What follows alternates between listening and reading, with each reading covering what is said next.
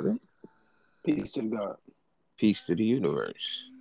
Welcome back to Dr. Moore and the rest of the universe. We are here at 2:44 a.m. on a Friday night to talk about Black power, Black psychology, and add in a little dark humor. Welcome back, brother. Indeed. What's on your mind? Not much, bro. Sitting here going between watching this documentary. It's not. It's not. Maybe it's a documentary on Mm-hmm. Mike Tyson. It's the newest one they put out on ABC. I wanted to see that. I gotta check it out. Yeah, it's pretty good. So I'm watching that and going back in between that and this Kwame Brown. Um, Mm. uh, He's got uh, an awakening of popularity. Kwame Brown. yeah, Yeah, and I'm not sure. I have mixed feelings about it.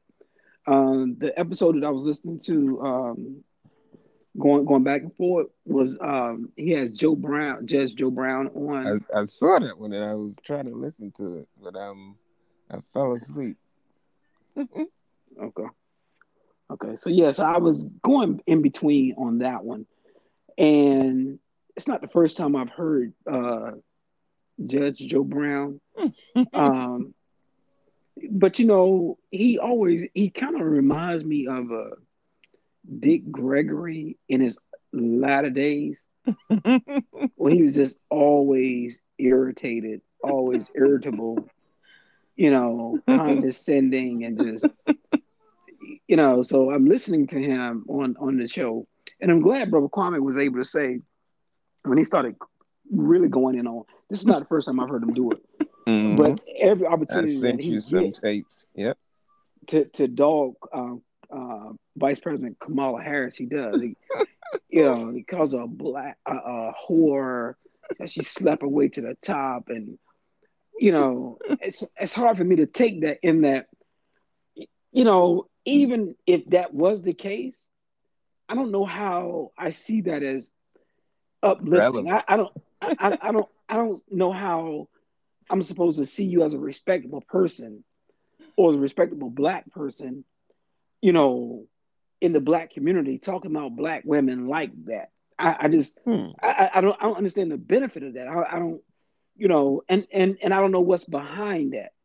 You know, Hmm. and he's calling uh, um, President Biden racist, and he's this, and you know, I don't know if he was or if he wasn't, but what I do know that if someone is gonna hold my feet to the fire about the shit that I did in my past, I mean, it means that I'm never gonna get to be different. Hmm. I'm never gonna get a chance to evolve. Hmm. If you're gonna hold me accountable for things that I was able to outgrow or grow past, but you can't let it go. I've let it go, but you can't. Hmm. You're trying to hold me, to those places and to those things. I don't know how I feel about people like that, and I don't know what the purpose is. So I feel I some. think we experienced that with Dr. Khaled. The man was fire, and we loved him. But I wondered where he was going with some of his statements. And I love all of the fire, but I think it's not a comparison with Judge Joe Brown, but it's part of our discussion from last week on when do we separate from people and um, their graduated ideologies. Now, Judge Joe Brown seemed normal on TV. In fact, I loved how tough he was on people, but now in the background of his personal life, we see all of these opinions that can go way off to the extreme. and not serve anybody. But now it will feed to that woke, quote unquote, woke audience, or that anti um, Anti-white. establishment, anti-white, anti-establishment, anti all that. I mean, they love to hear that type of stuff, Right. And again, even in them loving to hear that, I don't know how it benefits them. I don't know what the benefit is, Right. except for to validate their feelings of, Right. um, I'm anti-government. All these people are, out to get me, or against black people, or against, you know, um, they're really here to suppress you, keep you down, that type of thing. And so It's I can see them and why they might like that. But again, I don't see the benefit of it. I don't see how it how if you're woke, I don't understand how it's uplifting. I don't understand what it's doing for you, beneficially. I don't understand how you gain from that.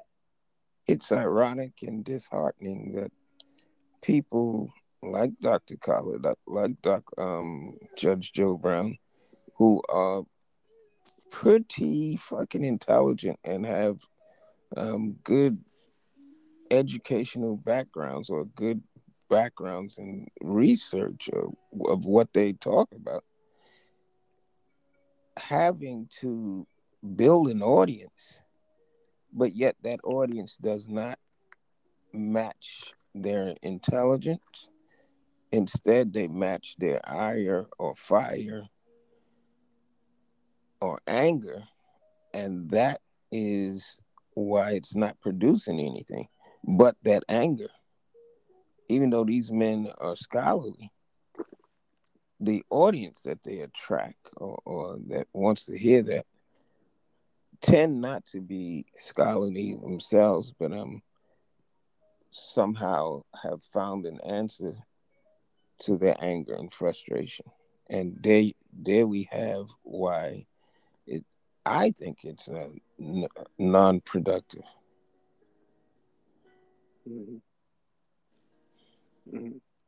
Well, what I do know is that there's an audience out there for you. For If everything, if yeah, if you're willing to entertain them. except for this podcast, the effing universe. Well, Brother. there's an audience for this podcast too, if it's marketed correctly. Hmm. I just think that I know I have not done anything in terms of Me either. uh, marketing, but I just have so much other stuff going on. I'm hoping that Right. in the future that I could do something different after things free up a little bit for me. But Hmm. because all it takes is just a word of mouth. A spark. Yep. Yeah, and then it's a I mean, because the show is recorded, I don't know if it would Right. allow people to, I don't know if it's best if it's, Shoot on a live yeah, platform. real time, or Right. if it's based on people just going back and listening to it. Right. I think it would improve with the live. I think we need to go to Instagram, but because we don't need to have 1,000 subscribers to go live. We just need to be interesting, and we get pushed up in the algorithms that way. But not to bore the people with our background story. We just hope that we can have an audience one day, someday. Um, did you finish your thoughts on Kwame Brown and Judge Joe Brown? Yeah, pretty much. That's just my spill on Mm-hmm. it. And what else is on your mind this week?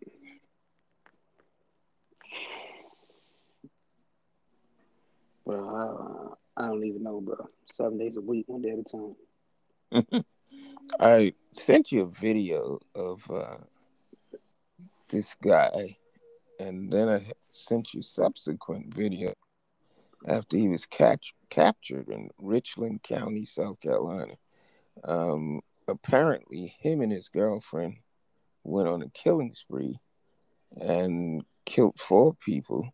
One of them being the girlfriend's baby's father, who was black. The woman is white. That's accused of these murders allegedly is white, and she had a second boyfriend, Tyler Terry, who seems to be quite psychologically unstable, and he helped her to commit these four murders across Wait a minute. two states. You said she had a second boyfriend. Right. She had an initial boyfriend, the baby's father, for these two kids. Okay. Um, she was white, he was black. All of a sudden, she meets up with Tyler Terry, another black man, and she wants to leave the boyfriend, and she ultimately winds up killing him. And a, a, a, um, police chase ensues to apprehend the couple. This white woman with her new black boyfriend, Tyler Terry. And during that apprehension by the police, they started shooting at the police. She gives herself up, and the new boyfriend, Tyler Terry, who's also black, winds up killing three people and hiding in the woods in South Carolina. So they finally found him, and that's when I sent you the court video. And I said, just look at 5 minutes of this video and tell me if there's something psychologically evident about this man and how he's acting in court, or is he just acting? I don't know if you had a chance to see it, but he was Yeah, bruh. acting very erratic. I don't think he was acting at all. Hmm. I think And that what I saw was real live um, psychological dysfunction. hmm. And come to find out, and that's what took me so long to answer back. I was trying to figure out what were the other three murders and what is he accused of doing.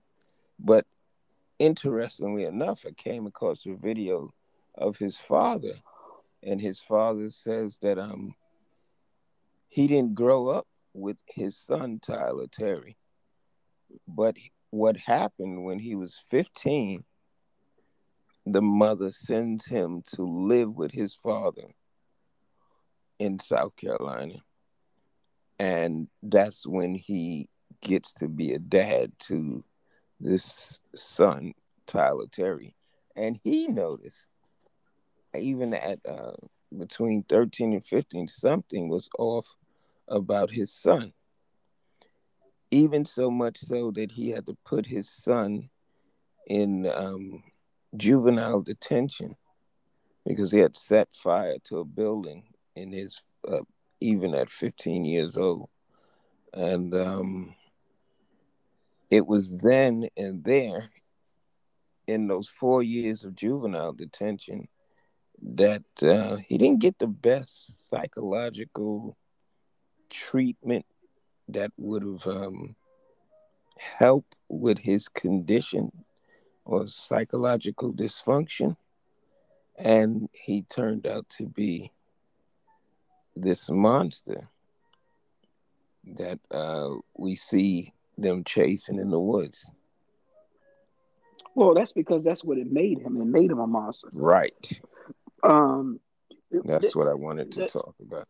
so, unfortunately, these places that they send people to, like reform school, Hmm. when they send people, particularly at these very young ages, when they send people to these reform schools or these, um, what's the place you said that he sent them Juvenile to? detention. Juvenile detention center. You are not going to get quality mental health services there. Hmm. You're going to get bare minimum, if at Hmm. all, mental health services there. So what's going to happen is it is only going to exacerbate whatever mental health issues you have, Hmm. because you're not going to a place for mental health treatment. You're going to a place for punishment, Hmm. and so you're not. It's not designed to help you mentally. Right. So it's only going to exacerbate whatever mental health issues you have. So they may have someone who may come in and may, prescribe medication or whatever, but then treat you, for whatever mental issues that you have. And I Right. don't know what psychological issues um, that he may have faced prior to all of this. But what I do know is that when you go to these institutions like that, those institutions exacerbate whatever issues you have. So it just helped to normalize um, and increase whatever psychological dysfunctions that he was having. Right. In fact, you are mentally traumatized as a juvenile in these places because you have to encounter other people in survival mode, and it will turn you into a monster. I know the It's designed to turn you into a monster. hmm and It's designed that way because you have to understand that first of all, the way that your mind cognitively develops, mhm. your mind cognitively doesn't fully develop until you're like 25. Right. So if you're facing traumas like that at those young ages, the way that your brain is going to develop is not going to be normal and healthy. Right. If you're seeing people get raped and molested and beat up and hurt and Hmm. killed constantly, and you're having to sleep, you know, Right next um, to it. right next to it, and watch a person use the bathroom in the same room with you, every Hmm. night, every day. If you're constantly bombarded with this as a kid, forget what your adulthood looks like. Hmm. Forget what your adulthood looks like It's not going to you be normal. because you're not going to get to adulthood Hmm. mentally and psychologically. You're not going to get there. You're Hmm. going to stay stuck in that childhood trauma. Hmm. It's going to be darn near impossible for you to break from that. When even if I personally like self disclose, one of the biggest things that I think that I face, as an adult, as a parent, as a husband, is that I never got the opportunity. I feel like I never got the opportunity to be a child, Right. right? I feel like I had to grow up very, very early. I had to take on responsibilities very, very early. So Right. I am a very much a no nonsense type of person. Hmm. I'm probably not the person that's gonna make small talk with you Right. for that long. You know, if it's not a serious conversation, probably not gonna engage in it that long. Hmm. You know, if it's not rational, like even though like I like sports and all that stuff, I can engage with you, but so long. But when you Hmm. start quoting stats and all that other stuff, like I probably don't care because my Right. mind doesn't work like that. Now, what's interesting or what's funny to me when I think about it is like I don't hold stats in my brain like that, Hmm. but I do hold dates and Hmm. Black history in my mind like that.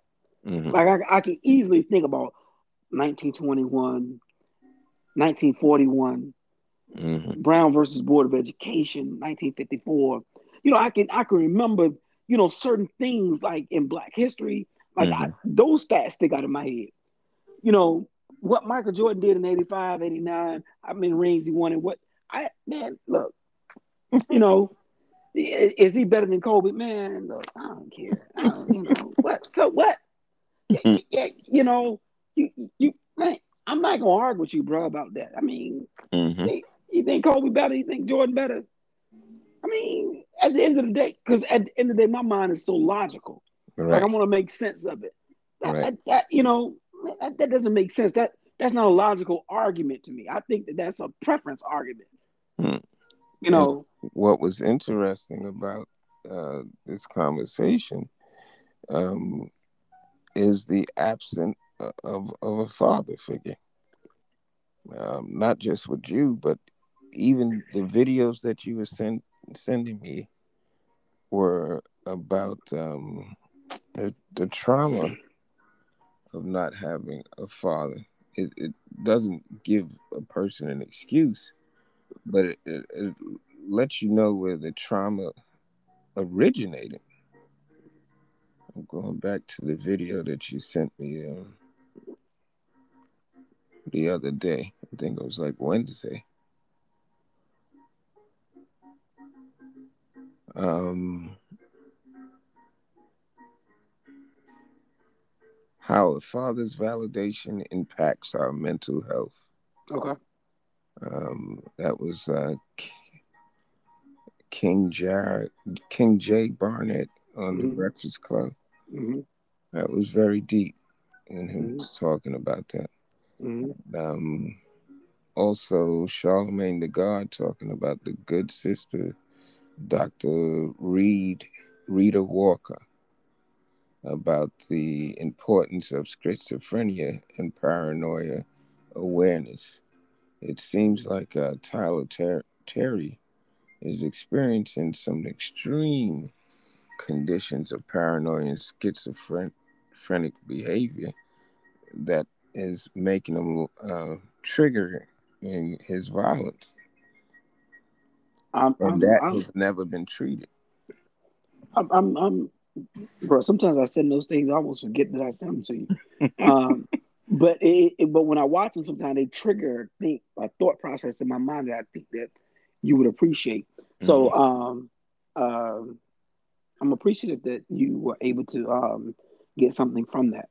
Mm-hmm. Uh, but secondly, I'll say that yeah, in listening to the brother speak and talking about the impact of fatherhood, and what it did or did not do for him. And one of the things I thought that he said that was key was he said that many of us that grew up without fathers, we are looking, for validation of fatherhood or manhood. And if we play sports, a lot of times we'll find that in our coach, Mm-hmm. right? And he said and so in being able to find that in his coaches growing up, what he found very problematic is when he didn't have a coach or when he didn't have a Right. fatherhood example, that he would find himself, off the record, kind of Right. like, like looking to be validated, looking for some type of valid, Unhinged. Yep. right? And I thought that was interesting because, you know, I know for me, um, you know, I don't want to get too deep. I don't know, but I often, I don't know, but I do remember feeling a certain way Mm-hmm. growing up and not knowing who my father was. Particularly, what was weird for me was like I grew up in a household like my brother and my cousins, and everybody in the house knew who their father was except me, Wow.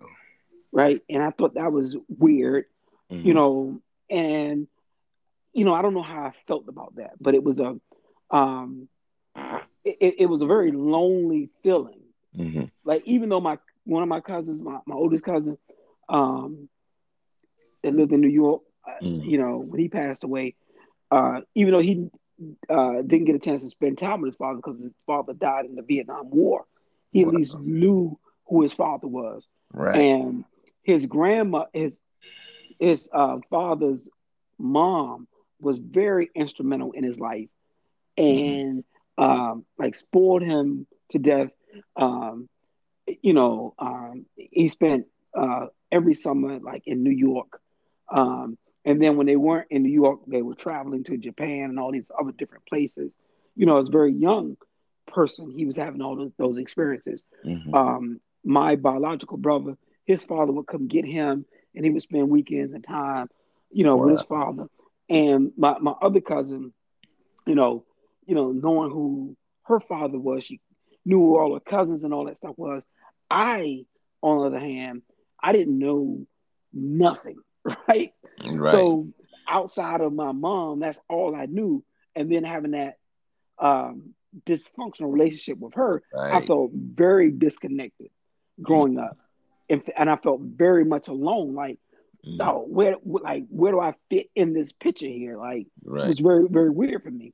So so in thinking about what the brother was saying, um, I don't know. I think for myself, what I attempted to do, and I don't know why I did it, but anyway, what I attempted to do was create a narrative, right? Mm-hmm. Um, for myself, like I just started creating this picture of me that I wanted everybody else to see because I didn't want them to see my hurt, Wow. right? So I became a very tough guy, or um, I was something else, Mm-hmm. but I was something that you didn't want to mess with. I was Right. somebody that was going, you know, if you did mess with me, I was going to fight you to the end.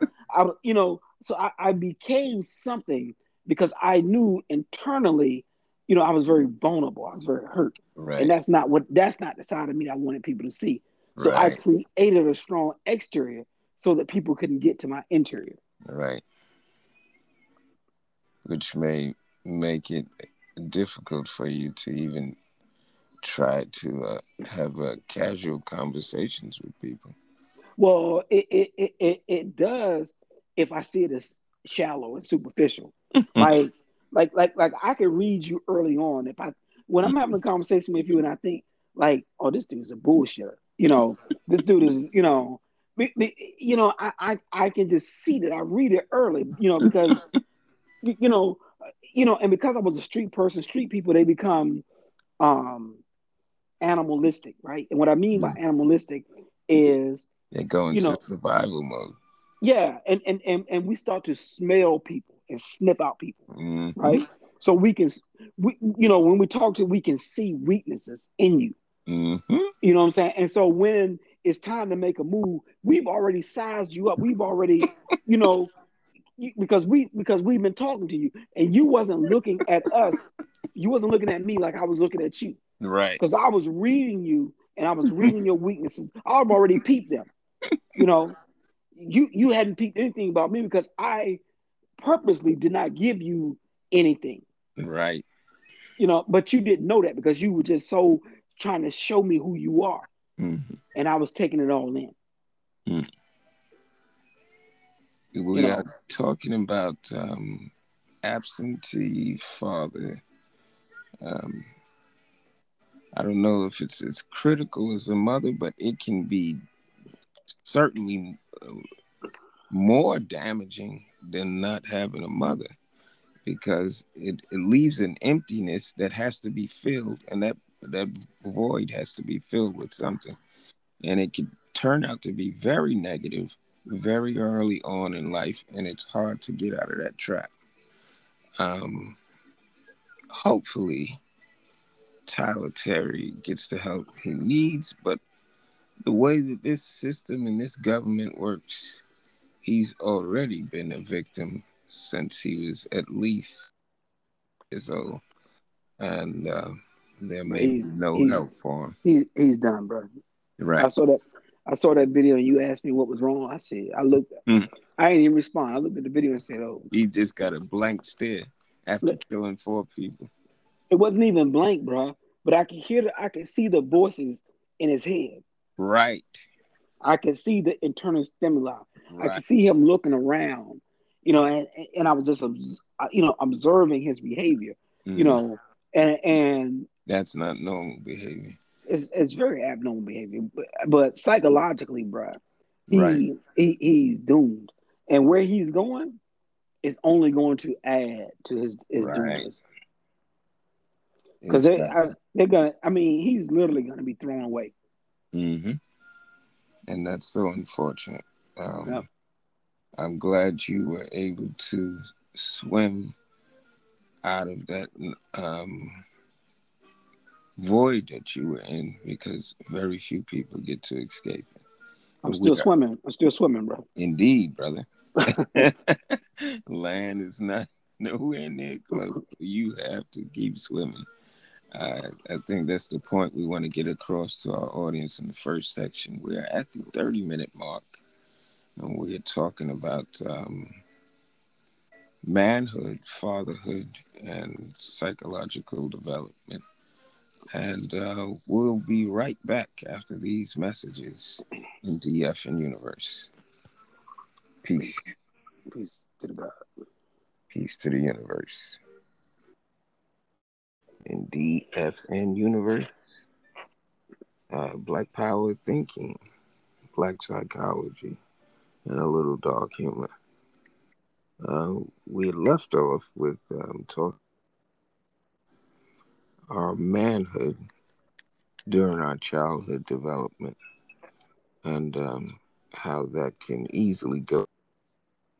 Um, the part that I'd like to focus on now, just for a few moments, is how that is different for a white person growing up, a white male, um, because they're going to get the psychological help they need for the most part, or at least end up in the military where that type of craziness is awarded and rewarded. You can kill all as you want in the U.S. Army. You can be psychologically unstable to a degree, um, as long as you don't kill other soldiers. Um, you find a way to vent out that disturbing childhood development. Um, and if you're rich and you're white, um, they're at least going to keep you in psychiatric institutions with a view of the ocean and gardens and tulips. You won't be spending it in juvenile detention, which will eventually turn into state prison. So I just wanted to compare and contrast the way that disturbing psychological development in childhood turns out for black people and white people. Your thoughts? Well, I think it's different because America was really designed for the white man to be successful. Hmm. So, what's interesting about it is be, because the country was designed for white men to be successful, intelligence was not a thing that was required for white men in this country historically, right? Hmm. So you had the dumbest white people that came to this country and that were That's right. born and raised in this country that were as ignorance could be, but because they were white, they just got a pass, And right? privilege. Yep. Right. And so you were intelligent or intellectually um, privileged because you were white, Hmm. right? In this country, because the country was designed for white people to be successful. So they got passes, you know, all throughout their life historically in America. So you had the opportunity, if you were white, to grow up and have a dream, right? Hmm. That you could really manifest. And not only have a dream that you could manifest, but you could have a dream that was not going to be biased or not going to be impeded because of the color of your skin, Hmm. right? You were, if you were born white at a certain time in this country, by default, because you were born white in this country, you were going to have that opportunity. So if you said, I want to own a business, I want to start a family, I want to do this, I want to do these certain things. If you were a white male, by default in this country, you got a fair opportunity to do that. Whereas anybody else, even a white woman, didn't have that opportunity. A black man didn't have that opportunity. A black woman didn't have that opportunity. So you didn't have the luxury of growing up in America historically and saying, I want to be a business owner. Hmm. You, even if, but, and not to say that you couldn't have the dream, but if you had the dream, you knew the obstacles that you were going to face in doing that, Hmm. right? I want to start a record company. I want to start a manufacturing company, a clothing company. I want to do a restaurant. You weren't, if you were a white male growing up in America, you did not have those same barriers that a white man in America was going to have. If you wanted to go to college, if you wanted to, if you didn't want to go to college, you wanted to bypass college and open up a manufacturing company, you know, Hmm. industrial company. You had the freedom to be able to do that. You could go and get a loan. Right. If you said you want to build a house for your family, you could go and do that. If you said you wanted to buy land and start a tree farming country, you Hmm.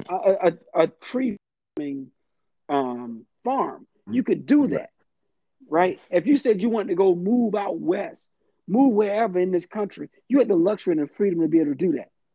But if you were a black person, you didn't have the luxury to do that. Not Hmm. without facing the racial boundaries, Right. right? The racial barriers that came with that. So even if you were going to do it, you were going to be the exception and not the rule. Hmm. You weren't going to go buy a home any place in America that you wanted to, and you Hmm. still can't, not And without facing racial barriers.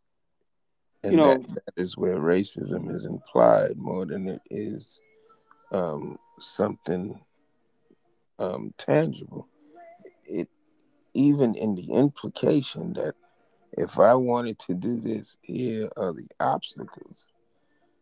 Like some black entrepreneurs would say, oh, well, we need to stand up because there's no racism, there's nothing stopping you but your psychology. And I think they are not um, looking at the situation properly. no, emphatically they're not. Hmm. If you say, let me go to this, I want to go to this public white institution or this private white institution. Man, Hmm. you got to meet all these criteria to go there, right? Hmm.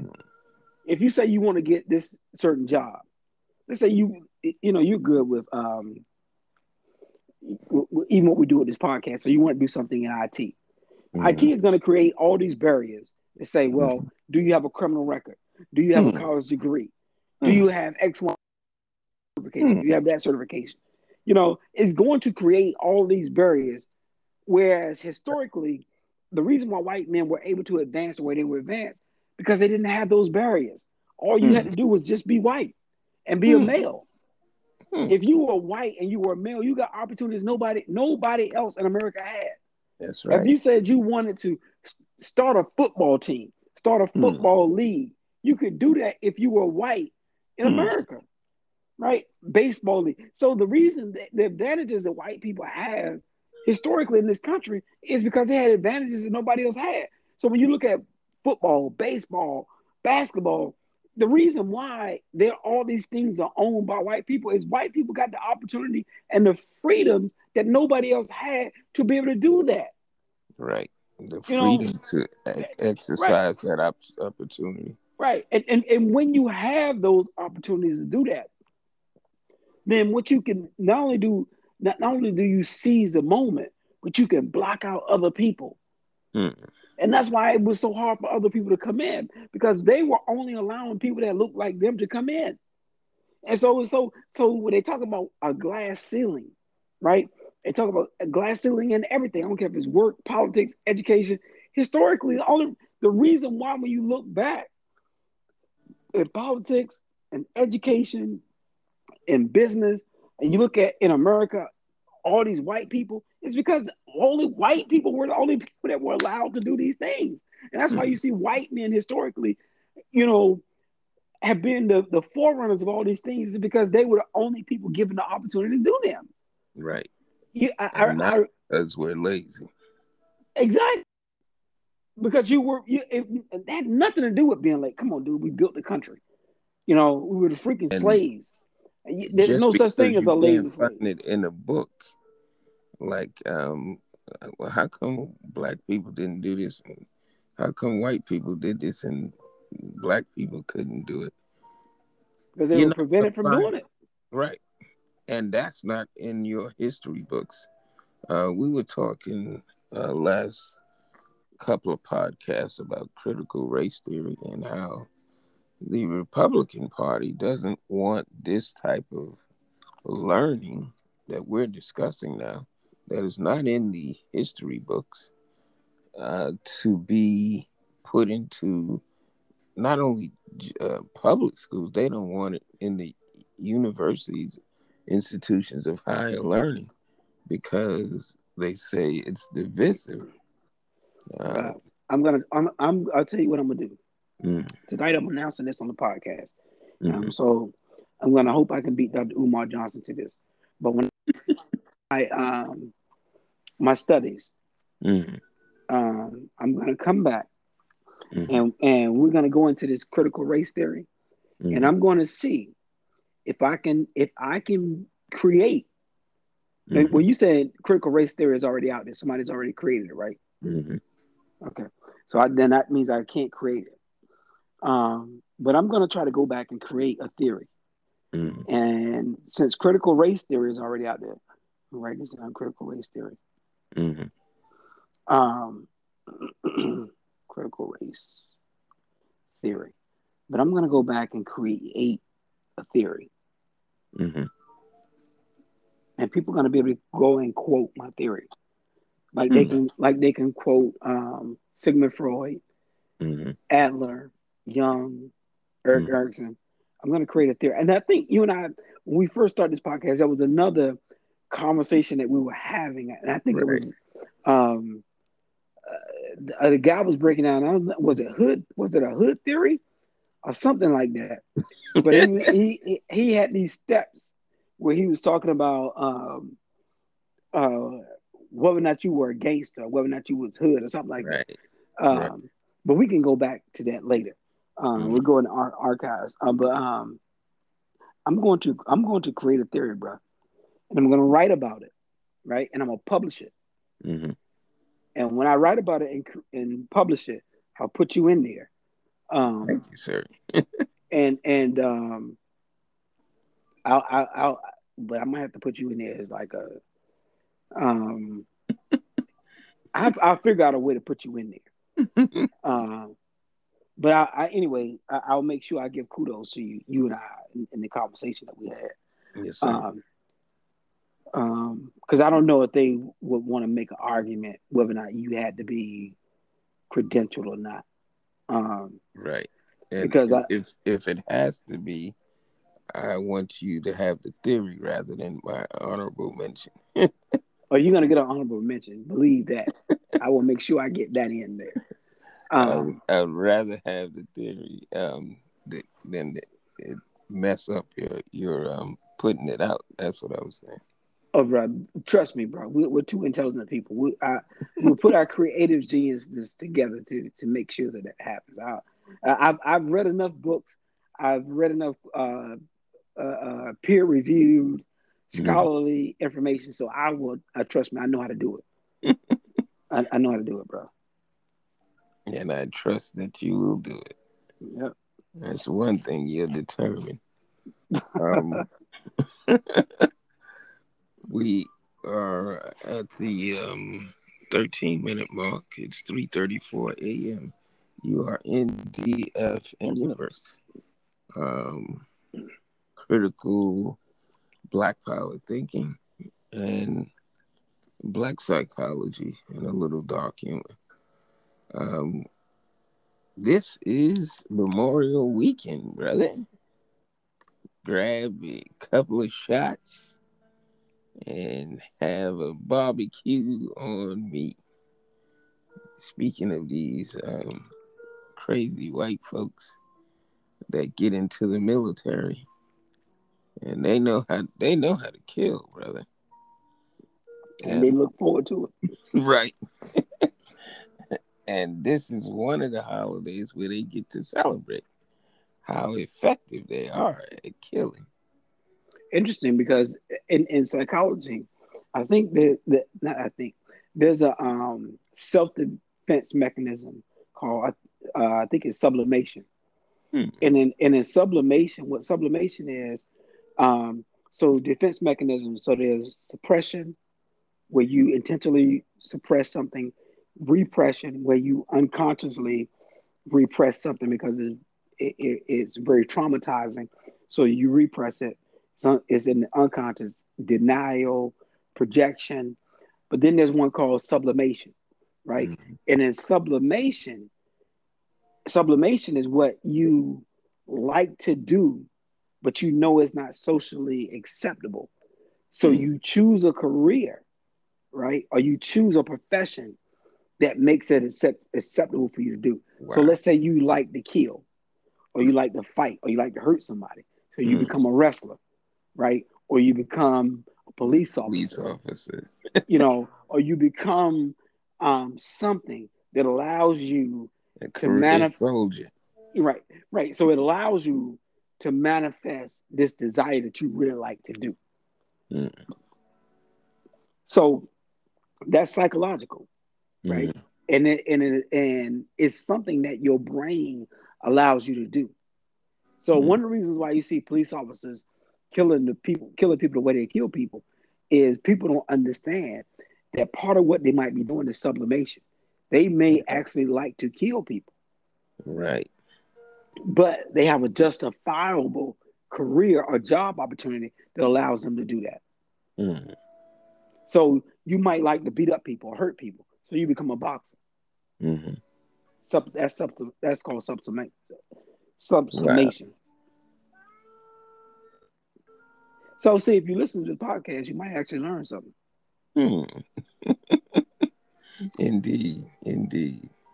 That's the one thing that we can market is that we are here not to teach you, but to have a conversation that we all learn from. Yeah, yeah.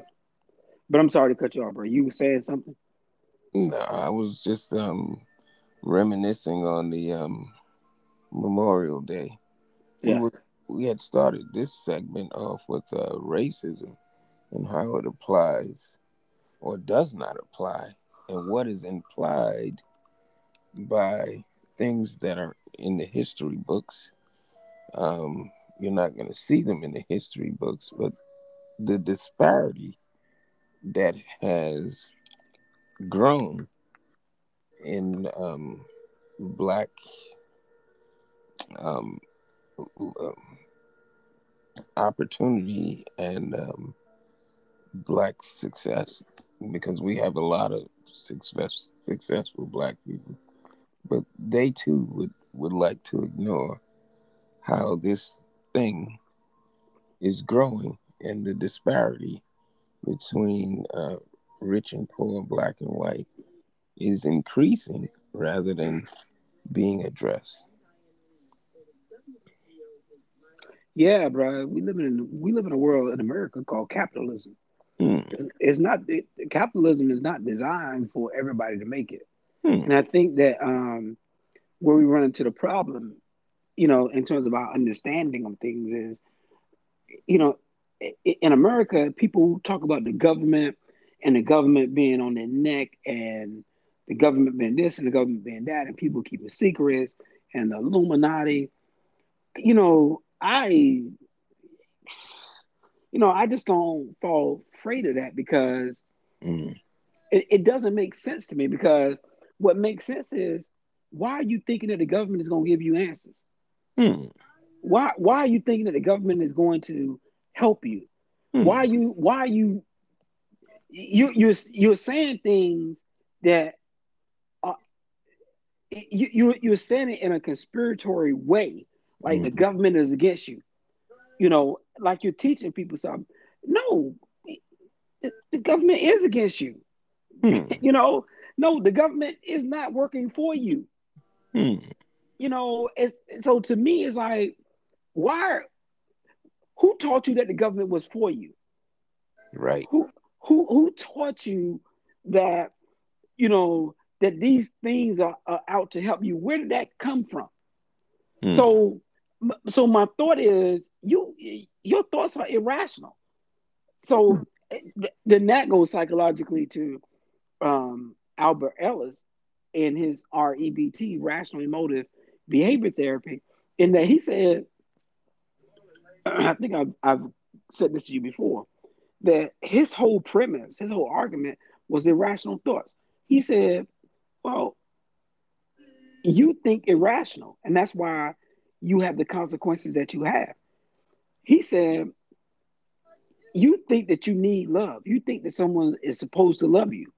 Mm. He said that's an irrational thought. He said, because you're telling yourself that, and because you're not receiving that, then you're feeling that way because you think irrationally. He Mm. said that's not a rational thought. He said you think you need love. You don't need love. You just think you need love. Mm. He said you he said you should remove the shoulds and the must, and all those different words from your vocabulary. He Right. said, because in you using those words, you're forcing you you're forcing um your authority on other people. You're telling other people what they should do. And he said that's what's wrong. Because Mm. now you're becoming the authority on other people that you are asking of them. You're telling them that they need to be X, Y, and Z. He Mm. said, so the way you're thinking about it is wrong. He said, if you don't approach it like, my wife said I was X, Y, and Z, and my wife shouldn't talk to me that way, or or um, people should say hi when they see me. He said you're forcing your way of thinking on other people, and Mm. that's why you have the problems that you're having, right? So he said you should change that irrational thought. He said that's not a rational thought. He says nobody's obligated to say hi to you. Nobody's obligated to say I love you. Nobody's obligated to treat you the way you think you need to be treated. Right. That, and then again, this is Ellis, in a way that Ellis thought, right? And so again, his theory is rational emotive behavior therapy. He said if you change the way you think about those irrational thoughts, then you can see the world differently. But most people can't. Most people won't, because they think, again, you know, the government. If we have a government, the government should be helping people. If we have a Mm. government, then government should be giving us this, the government should be giving us that. Or we have a media, why is the media lying to me? And when I hear people talk like that, I just always be thinking like, why do you feel like it's obligated to tell you the truth? I don't I so in those instances, I agree with Ellis. Like, like, I almost feel like people just naturally want to be lazy. Like they think Mm. someone is supposed to give them something. Mm. Like, why do you feel like, you know, the media is supposed to give you, you know, true information about the coronavirus? Basically, we just need to understand and make alternative movements, rather than think that the government is supposed to do this and that. Um, I would like to give um, respect and thank the troops for their service, the military. Although you have not been correct in your political pursuits, we do respect the uh, personnel in the different military sections of the United States. At least I do. And we're at the 24-minute mark, and we have to end this segment. I'll give you the last word, brother. Yeah. So no, hats off to the troops, particularly to and if I'm not correct, I think particularly to the African American troops. I think one of the reasons why we have Memorial Day Hmm. is because of the sacrifice that African American troops have made to Hmm. this country. And I'm talking about going back as far as the American War. We have Right, fought and we have been instrumental in every war that this country has ever faced, right. and we have faced more segregation, more racial barriers than 78. any of the race of people in this country Hmm. historically. So hats off to all of my fraternal and Masonic brothers uh, and unmasonic maternal. Uh, I'm sorry, not maternal. Unmasonic and fraternal brothers and sisters who have participated in this war. I mean, in this military system. Yes, sir. And peace to the universe. Peace to God. Assalamu alaikum. Peace to the God. Peace to the universe. We are back. We are back. 3:50 a.m. in DF universe. We were talking about um, childhood development, manhood, and we got off into a conversation of the racial system, the system of economics, and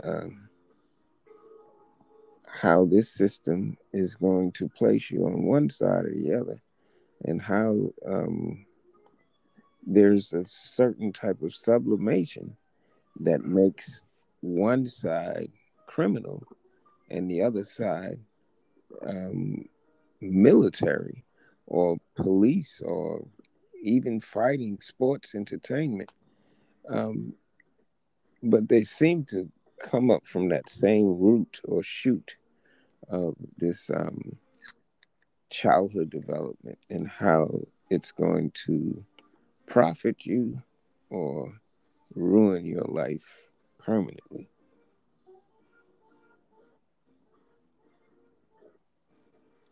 No, I think what I was saying though, in terms of sublimation, is that you recognize that you have um, a desire to do a certain thing, but you realize that it is socially unacceptable to do it. So you might find yourself, let's say you like to cut, or you like to cut people. So you find yourself going into a field where you're a doctor, Yes, sir. right? Or you find yourself in a field of liking to beat up people or fight people. So you become a boxer or wrestler. Yes, sir. I was saying psychologically, those are self defense mechanisms Right. that protect you from doing things that you know might be wrong, right? Right. And so you get into a field that will allow you to be um, socially and morally acceptable in doing it. Right. And I was just saying, from a Isn't there a psychological, parallel between that type of opportunity and the opportunity for like a Tyler Terry who has this penchant for Heck no. violent. No, I don't think that's the case at all for him. No. But let me finish the point first. Okay. All right. The point is not that it justifies or in any way is about ethics or what's morally right. But from the same shoot, both of these type of inclinations of shooting from the same route, one goes into the military and one is apprehended by police. I don't think it's the same shoot Why not? because psychologically, um, a person that see, I don't think that the Tyler guy. I don't think that that's what he likes to do or wants to do. I think that what he did was psychologically not what he wanted to do, but psychologically what he didn't have control of doing. Right. But let's say Because, he did have control. but if Wouldn't he it no, wouldn't it be hold on? Wouldn't it be advantageous for him to get into like the military or well, if into fighting where he can control but if those he impulses in a way where he profits from it?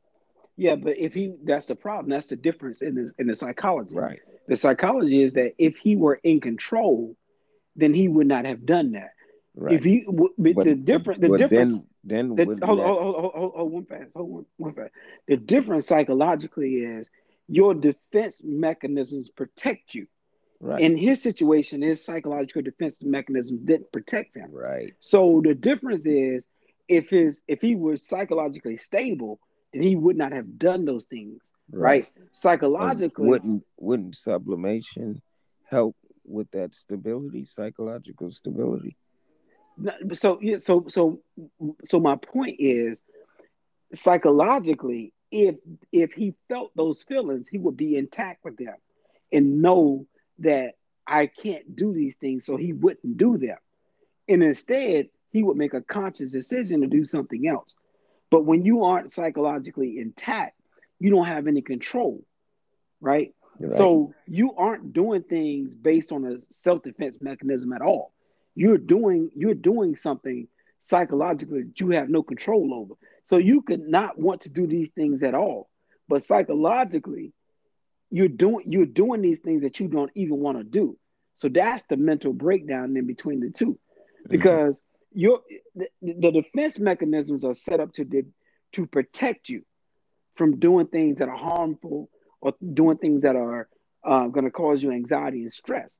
Hmm. So your defense mechanisms are healthy in a way that they're protecting you. But when you have a psychological breakdown, that's the complete opposite. Right, You have absolutely no control. You don't want to right, do those. You don't want to do those things. Like right, whether it's suicide or homicide or whatever. You you don't have any control over what your brain is telling you to do. Your brain is telling you to do things that you don't want to do. right, So you're going to hurt yourself or you're going to hurt somebody right, else. Not because you want to, but because the voices in your head are telling you to do that. So you don't have a defense mechanism at that point. right, Is you're in fact everything is working against you at that point. Your brain and everything else is working against you. It's not telling you to do things because let's say that you um and there's a defense mechanism for this, right? hmm, Where you you're helping people in a nursing home or you're helping people that are sick, but in actuality you really want them to die. I think hmm, that's called reaction formation, hmm. right? So, but you're doing things. Munchausen's disease, not disease, Munchausen's syndrome. I'm not familiar with that. That's where the nurses and doctors that were treating patients, but really were actually killing them, thinking that they were pulling putting them out of their mercy. At least that's one of the excuses they gave for why they killed so many patients. They purposely killed the people, gave them wrong medications purposely for them to die, and it's called Munchausen syndrome. Okay. Okay, so that's different now. Because what I'm talking about is you're not actually killing people. You're doing things where or you're in a position where you're trying to help people, but in actuality, you want them to not be helped. But you aren't going to actually kill them. But you might just be in your mind wishing that they were dead. Hmm. So you're not gonna. There's no physical action that you're contributing that's going to make them die. You just, in your mind, you're feeling like, oh wow, I wish this person, I'm helping them, but Jesus, I wish that they would, not be here. But you don't actually do anything to implement that. Hmm. So in the case that you were asking about with the guy, um, I think his case clearly seems a case of um, schizophrenia or something like that. Hmm. I don't think that guy um, psychologically is stable at all, Right. and I don't know Agreed. that anything that he did. Um, uh, but it sounds like he had a lot of trauma in his life. Um, because I understand that he was homeless. Mhm. He had been living in the woods. So psychologically, he could have I don't know, but he could have taken on many things. What it sounds like Right. to me, you know, it seems like he could have saw himself as many different things. Right. Like at times he could have saw himself as an animal, could have saw himself as a I mean, they said at times, months at a time, he was able to survive because he lived In the in the woods. woods. Yeah. And his So girlfriend lived there with yeah, so him. psychologically, bro, that's not It's not normal. no. Yeah, so um, seeing that, and living that every day, I can't imagine what they were doing. They didn't have a toilet, you know. Um, Now, ironically, soldiers have to live that lifestyle, but they have yeah, more control over. well, not necessarily. That's why a lot of them come back and they the way that they are. Hmm. Yeah. You don't think they're from the same shoe? No, but what I'm saying is, when the soldiers go out into that arena, that's not something that they naturally adapt to. So they have a lot of them have a psychological breakdown. So Right. while and when they do have that breakdown, and when they come back, that's why they aren't mentally stable, Right. and that's why they have what we call PTSD Right. So because it's just a little twitch, and things could go right or wrong. well, I don't know if there's a right or wrong. I just think that I don't think anybody comes back from a situation like that normal.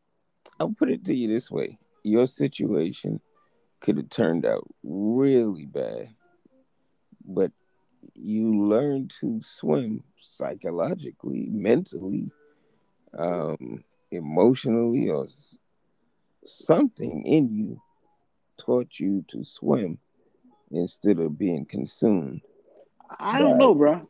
I don't know, and the reason why I say I don't know is because I'm a work in progress. Right, I don't know what it looks like on the outside to other people, but I know what it looks like on the inside to me. right, And I'm a work in progress, bro. right. You You have know, to control it every day. every day. So that's what I'm saying. I'm saying I'm like a soldier from war. There you go. It's not a normal thing. There Somebody you might be go. looking at the soldier and they are looking at him and they're saying, "Oh, he looks like he's got it together," right? Right. but they don't know what his interacting is in the home and with his Right. wife and with his kids. You Right. know, but I'm just for me, like I'm transparent in my home, right? Hmm. And I'm able to say, hey, I ain't got it together today, or hey, Right. you know, um, I feel like this or I feel like that, because at this point, for me, like I like for my kids and my wife and everybody to know that, hey, I don't have it together. Right. You know what I'm saying? I ain't trying to act like I got it together. And Right. so somebody else looking in could easily be like, oh, that brother went through X, Y, Z, he's fixed. I'm saying I'm not. Right. I'm saying I constantly work on it every day. Right. I'm constantly like, you know, man, I'm feeling a certain way, or I'm constantly challenging my thoughts, validating my thoughts in my head. Like, when I feel paranoid, why am I Hmm. feeling paranoid? Questioning myself about what am I feeling why do I feel paranoid about this? Why am I thinking this thought? Why am I, wanting to react this way? Oh wow, here's the consequence for that. I never used to think like that. I never cared about the consequence. Right. You would get in my way. All you was in my way, and I'm going to remove that Right. regardless of the consequence. Right. But I can't think like that now. You know, the Exactly. the more I become not necessarily educated, but the more I become responsible for my actions, the more there's a different response for my actions, Right. right? So that's the difference. So it's not like, um, oh, there's a recipe that if you do X, Y, and Z, you got it. I don't. I'm not there. I don't have it. Right. I am just working through it, and it's a process every day. Well, in the difference, there is a process. Um, Hopefully, this conversation helps someone to see there is a process. And if I can say anything about the process, people, please, please, please stop looking for the pill to save you. Hmm. Please stop looking for the easy answer. Hmm. That is the most frustrating part, I think, of whatever I do in mental health. Hmm. People just want to be fixed overnight. Hmm. That is so frustrating to me. Hmm. If not the most frustrating thing, is people want to give you their problem and say, fix this. Or they want to give you their kid, they want to give you their wife, they want to give you their husband, they want to give you themselves and say, oh, fix me. Like, Jesus Christ. That is a problem in and of itself. That is the biggest problem is you don't want to do the work. Part of the reason why you're in the situation you're in is because you don't want to do the work. Hmm. That the work is the hardest part of everything. Change is Exactly. change is the hardest thing of all. It is the hardest thing of all. But but I implore you to stop looking at it like that. I implore you to look at change as your opportunity to grow. It's like a fat person that doesn't want to work out. It's like, man, Hmm. stop coming to the gym if you don't want to work out. Hmm. Stop coming to the therapist if you don't want to do the work. Hmm. It doesn't make sense and it's not going to work. It is a recipe for disaster. You're going to make yourself feel worse. If you go to the gym and you don't do anything, you're going to feel worse when you leave there. Hmm. If you go to the therapist and you lie, you're going to feel worse when you leave there. Be ready and willing to do the work. Hmm. You know, if you and I having a conversation, you say, brother, how did you get to the point of coming from the project, coming from food stamp, coming from welfare, going to jail, getting locked up? Oh, how did you get there? And I said, man, I went to college, spent 4 years here. I spent 8 years here. I spent X, Y, Z years here.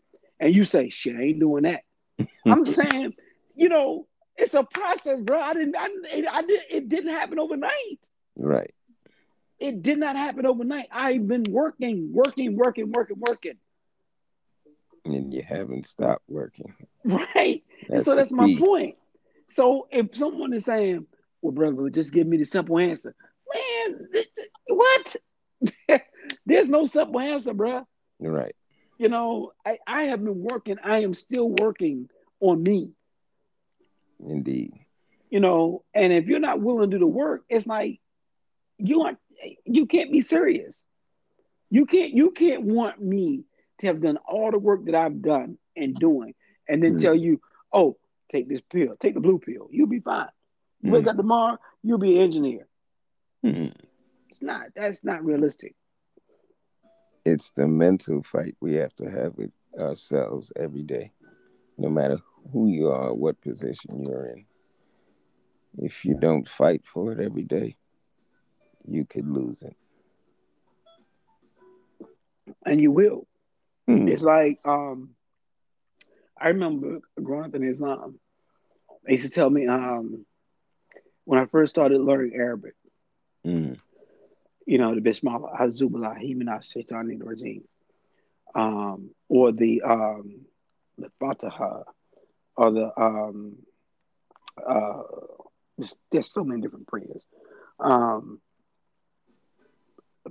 uh, but in learning all those different things, taking the Shahada, giving the Shahada, and like Muhammad Rasulullah, and learning all of those different things, right?